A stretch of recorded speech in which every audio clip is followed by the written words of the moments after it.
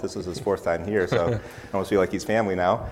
I've been very encouraged by his ministry. You can tell who studies hard and works at preparing their message so that they're faithfully and accurately giving us God's word. I think Jordan does that from what I've seen so far, and I'm excited to hear him speak again this morning. So please come and share the word of God with us.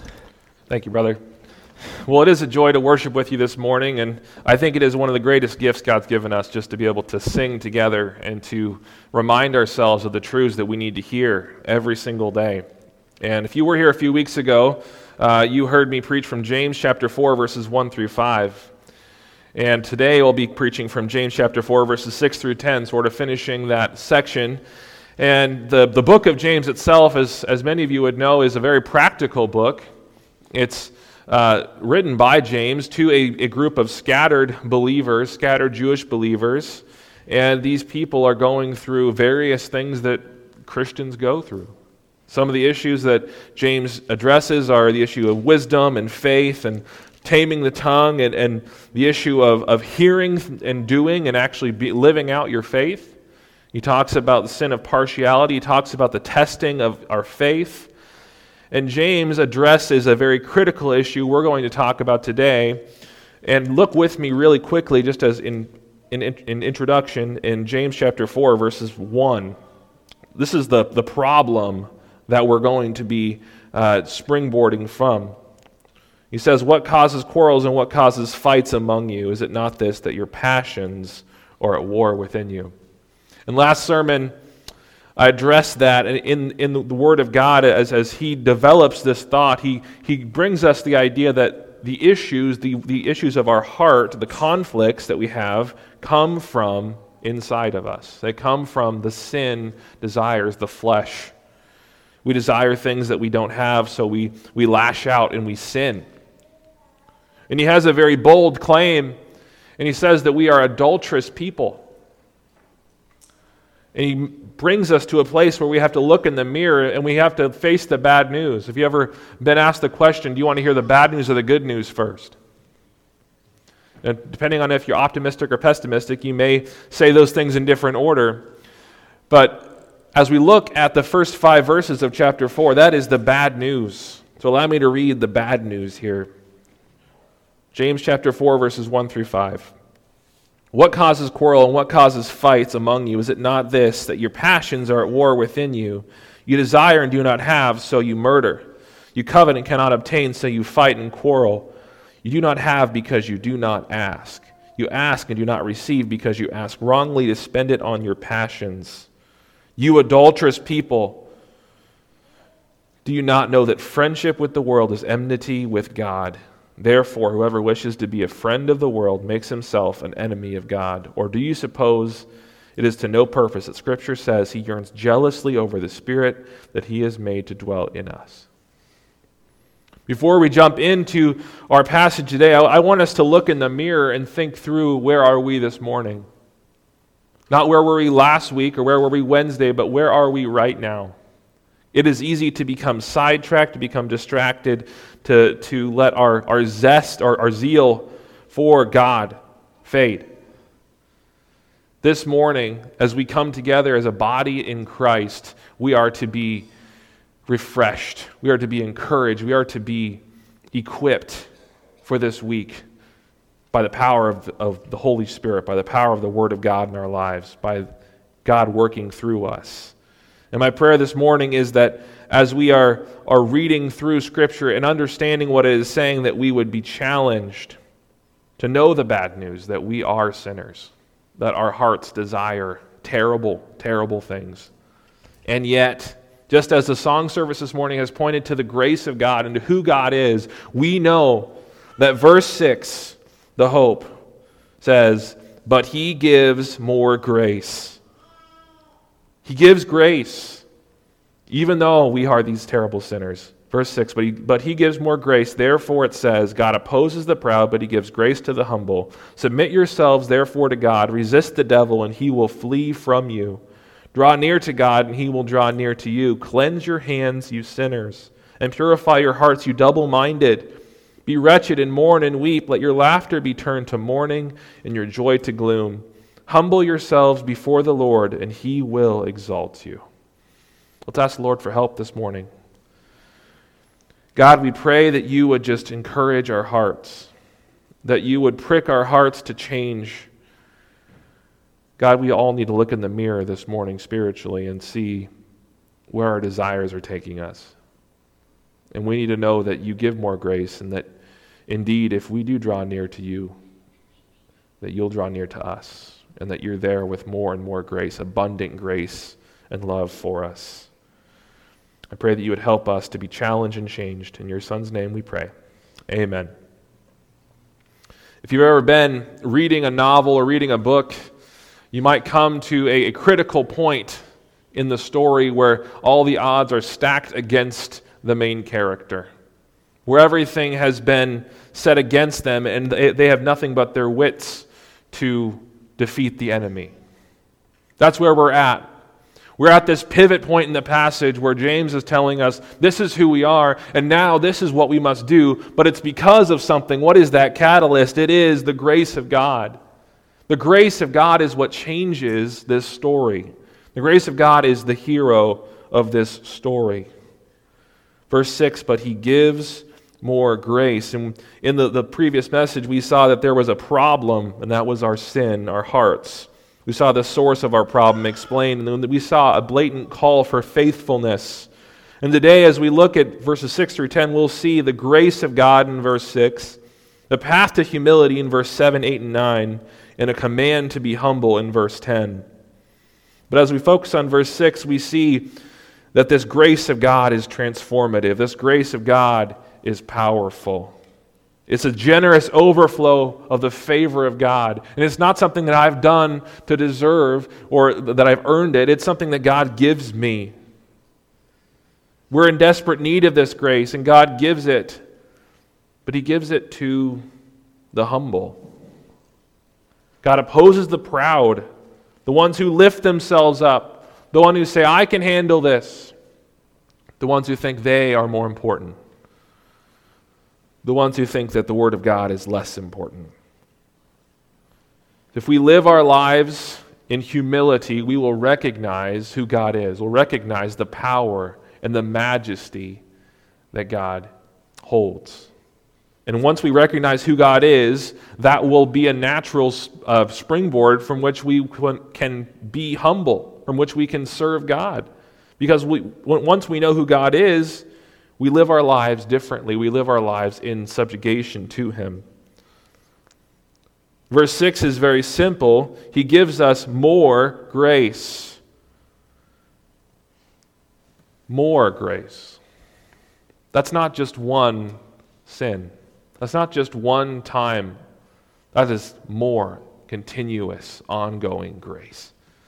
And we thank the Lord for that, because it seems like every single morning or every single week we get up and we think, well, I was on track this week. I was doing my devotions every day. I was thinking about the things of the Lord. I was being purposeful in my relationships. And then a couple days go by where something maybe throws us off and we think, what happened? And we see in this passage, we see all throughout Scripture that God gives us grace. This generous overflow, this loving overflow of His favor. And the greatest display of this is the cross of Calvary. It is the love that He displayed for us when He died for our sins. We have a choice here. Are we going to be part of the humble or part of the proud? Are we going to humbly say, God, we need you. God, I'm in great need of you because I can't do this on my own. I'm a sinner. Do we see our sin the way God sees it? The way verses 1 through 5 sees it. This is the God of grace, and this is why we are on this path to humility in verses 7 through 9. This is why we are pushed towards this idea of humility, because of who God is, because it pushes us towards humility.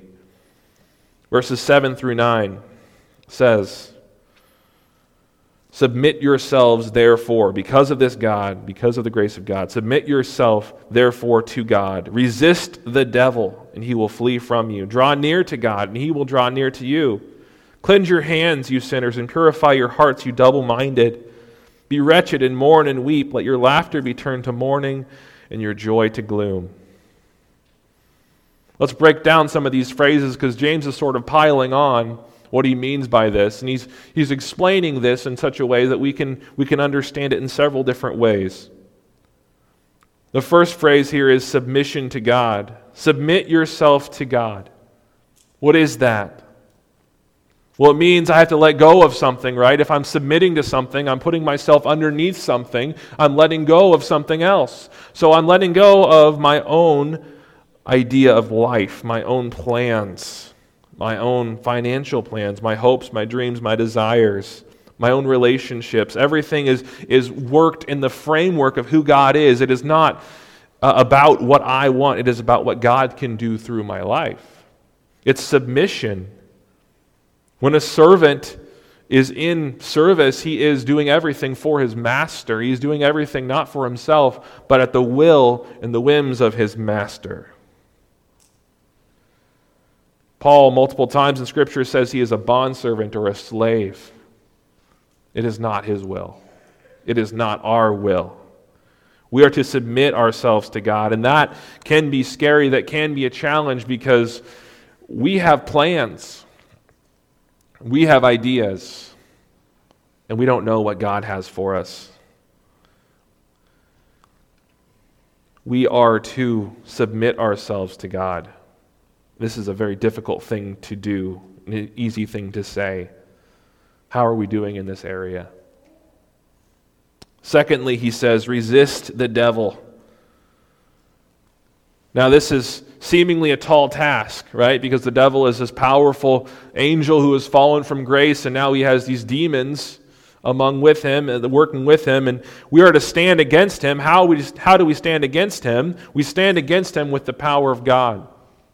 The answer is we don't do it on our own. We can't do it by ourselves. In fact, if we learn anything from James 4, 1 through 5, we learn that our hearts produce a bent towards the devil himself. We have to resist this, and we resist this. Why? How? Because we have the Holy Spirit inside of us. Because when we were saved, when we became a Christian, we were regenerated, and the Holy Spirit moved in and saved us and changed us, and now it is in conflict. You know the passage in Ephesians chapter 6, verses 10 through 13.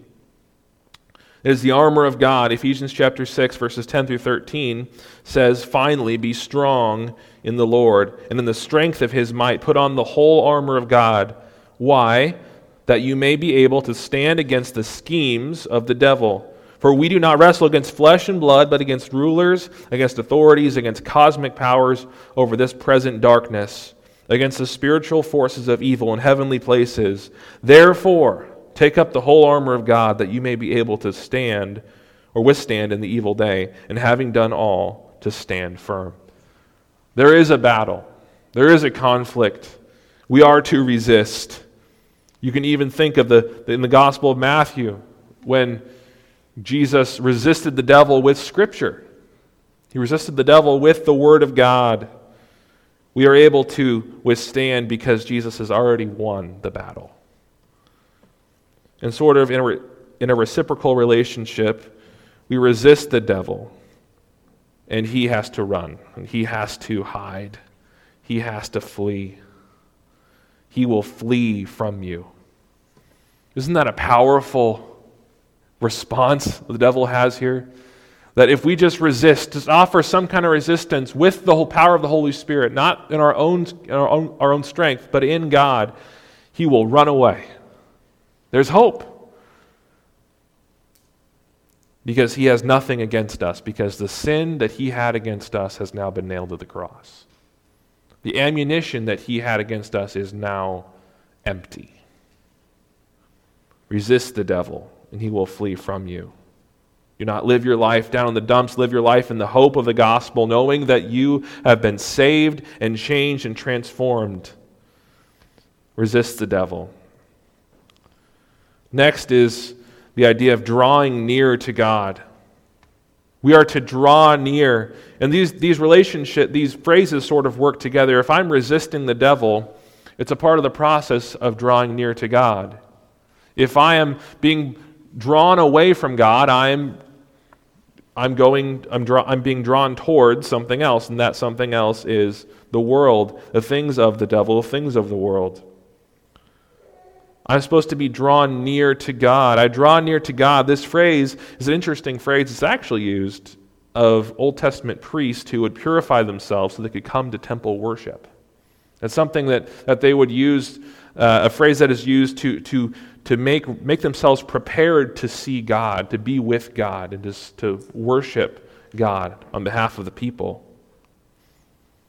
This is reciprocated by God. If I draw near to Him, He will draw near to me. And as it often happens, when we feel like we're far away from God, it's not because God has fallen back or has retreated from us. It's because we've fallen back and retreated from Him. We forget, and we become distracted. So then James moves from the idea of a spiritual drawing near to God of your heart, of your mind, of your intentions, and then he moves towards more of a physical daily action. There's two phrases here that sort of work together. He says, cleanse your hands and purify your hearts. Cleanse your hands. This idea here is the act of daily sin that needs to be purged, removed from your daily life. What are those habits that are not healthy? Those habits that are bringing you away from your walk with God. Those habits that distract you from who God is. Not necessarily sinful things, although it could be blatantly sinful. Cleanse your hands. Remove the sin, the dirt of your daily life.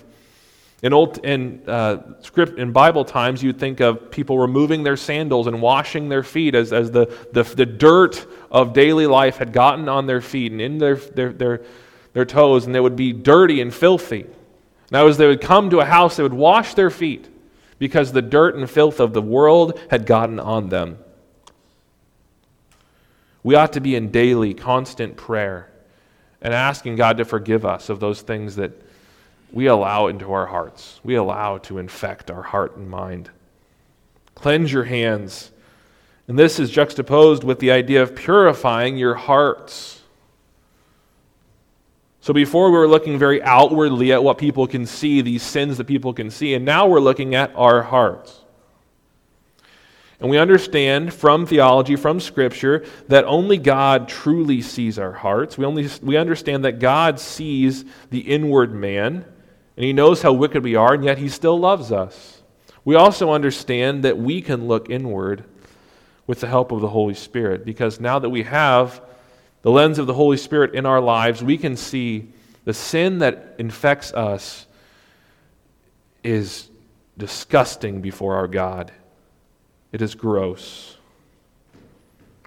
And purifying our hearts is soul care. It is looking inward to regulate what is going into our minds and hearts. What are our heart's intentions? What are our heart's desires? What do we think about? What do we want? And the idea of purifying here is sort of congruent with the idea of lining our heart intentions with God. And as we are sanctified, as we walk with God, as God sanctifies our intentions in our heart, God gives us the desires of our hearts as they are cleaned and purified into the image of what God wants us to pursue. You've heard of the children's song, "Oh, be careful, little eyes, what you see. Oh, be careful, little ears, what you hear." It's true for them. It is true for us. It is true that we have to be an active participant in this purifying of our hearts. God wants to work in us. God wants to sanctify us and change us. But if we are feeding our hearts wickedness, there's very little God can do. Because God wants to use us. God wants to use people who are humble and submitted and walking, who are submitted to the Holy Spirit and what He's doing in our lives. He continues here with sort of a series of phrases. He says, be wretched, mourn, and weep.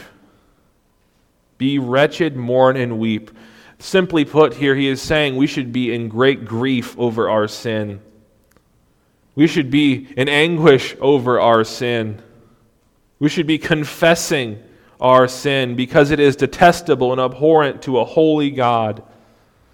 God is holy. It is His character. It is His nature. There is nothing that is God that is not holy.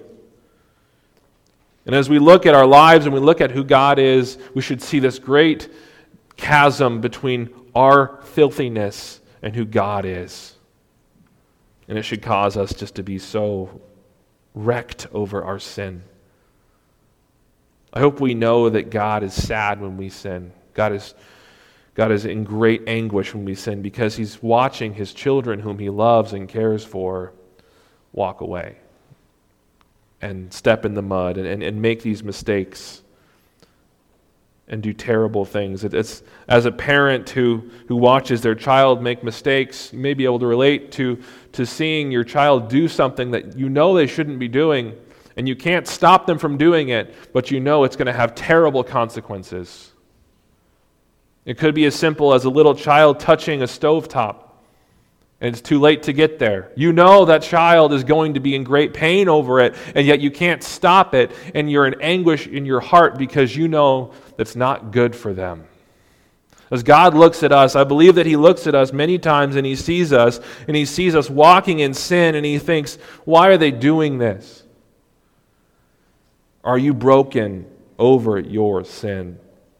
Are you mourning and weeping over your sin? We ought to be. And then he moves from this mourning and weeping to sort of an interesting take here. Laughter should be turned into mourning, and joy should be turned into gloom. He's talking about the response that we have towards the world, the laughter that we have towards the things of this world, and the joy that we have in the things of this world ought to be transformed into mourning and gloom. This speaks to the transformation that happens when we become a believer. When someone is transformed into the kingdom of God, the things that they once enjoyed, that they once lived in, become disgusting. And they look back on that former life and they think, God, how could I have done that to you? How could I have done that? How could I have sinned against a holy God whom I love so much? We ought to have this transformation as well. We should look back on things that we have put aside and think, God, I grieved you. I mourned. I've caused you to mourn.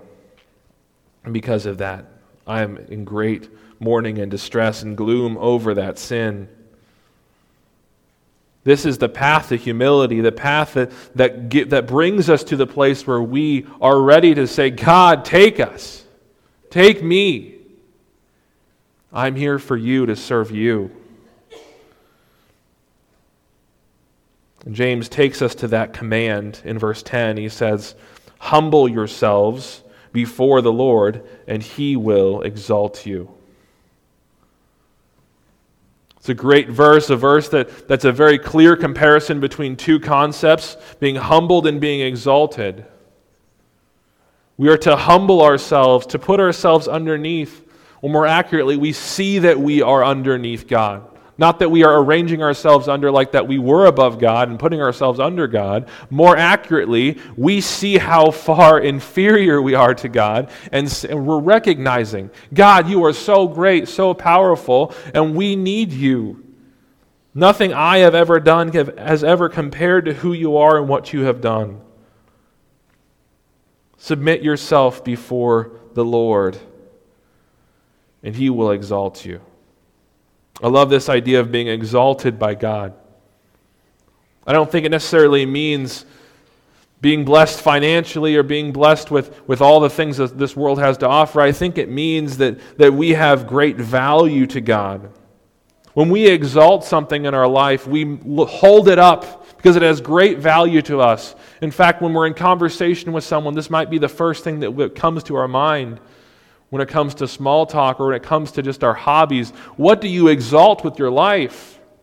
What do I exalt with my life? God exalts us. God shows us that we have great value to Him. He brings us to a place where we understand our value and our meaning to Him. if we humble ourselves. So because our hearts produce hostility and idolatry towards God, and because we are by nature an adulterous people, we are to seek the grace of God. We are to humble ourselves before God. Sort of a sister passage of this is 1 Peter chapter 5, verses 6 to 11. It says, "Humble yourselves, therefore, under the mighty hand of God, so that at the proper time he may exalt you, casting all your anxieties on him because he cares for you. Be sober-minded, be watchful. Your adversary, the devil, prowls around like a roaring lion, seeking someone to devour. Resist him, firm in your faith, knowing that the same kinds of sufferings are being experienced by their brotherhood throughout the world. And after you have suffered a little while, and the God of all grace, who has called you to his eternal glory in Christ, will himself restore, confirm, strengthen, and establish you. To him be the dominion forever and ever. Amen." As Peter echoes the same message here, we are to humble ourselves under what? The mighty hand of God. And this is, in verse 7, is one of my favorite verses, casting all your anxieties on him. Why? Because he cares for you. As believers, we find ourselves in a precarious situation where we are in conflict with the world. We're in conflict with our inner man that's trying to wage a war against us. And we are trying to live these lives of holiness as we walk with God. As we see the world getting worse, we understand that we are strangers, we are aliens, we are outcasts. As we understand this position that we have, we can't help but humble ourselves and say, "God, we need you," because we are your ambassadors. And so we cast everything at your feet. We cast all our anxieties, our fears, because he does care for us. And this passage also emphasizes the presence of the devil that is out there, that is trying to take us down, that is trying to distract us and remove us from our walk with God. We know that cannot happen, though, because no one can take us out of the hand of our Father. He is our shepherd who holds us. And then that last part, allow me to read it again. "And after you have suffered a little while, the God of all grace, who has called you to his eternal glory in Christ, will himself restore, confirm, strengthen, and establish you." You. Not just someone who Peter was writing to a couple thousand years ago, but you and me. We are in great need of this God. And as you think back to the charges that were brought against us, that we are an adulterous people, we are people of the world, and that friendship with the world's enmity with God. And as we look into our hearts and look into the mirror of God's Word, we can see how much we need God. The bad news makes the good news so much greater. We are the source of much of the sins and conflicts in our lives, and God's grace alone is what saves us from ourselves. God's grace equips us and exalts us by God. God is the one who's doing this work. And as we live our lives today, we need to recognize the condition of our heart. We need to recognize that we need God, and that if we have indeed been changed by the gospel, that by the fact that Jesus Christ died on the cross for our sins, and if we trust in Him, that our lives have been genuinely transformed, that no one can take us out of our Father's hand. No one can take our salvation from us. We ought to be living differently. And living differently, part of living differently, looks like being wretched, mourning over our sin, looking at our sin as detestable, seeing sin for what it really is, and humbling ourselves before God, saying, I want you to work through my life today. We ought to be saturating our lives with the Word of God and with the people of God, and actively forgiving brothers and sisters, knowing that we ourselves have been forgiven, knowing that we ourselves are in the spirit of humility. James here has given us a powerful wake-up call, and I believe that we need this often. And it's interesting, throughout Scripture, You can turn to every single page in this book and you can find themes that occur over and over and over again, and it's because we need to hear them over and over and over again. So I pray that God has encouraged you and that God is working in your life, and that today we can walk out of this church building knowing that we are in the grace of God, knowing that we can run to Him, knowing that we ought to be living our lives dedicated. That means leaving things behind and pursuing the things of the Lord. Let's thank the Lord for His word this morning. God, we are in awe of your grace. We're in awe of your goodness to us despite our hearts, despite the battles that we face, even in our own hearts. I pray that we would humble ourselves today, that if we have sins that we need to confess, that we would confess them, that we would say, God, we are your children. We want to walk with you. And God, if there's a person here who's not saved, who doesn't know Jesus Christ as their personal Lord and Savior, that they would run to that grace, knowing that their heart is in great need. In your Son's name we pray. Amen.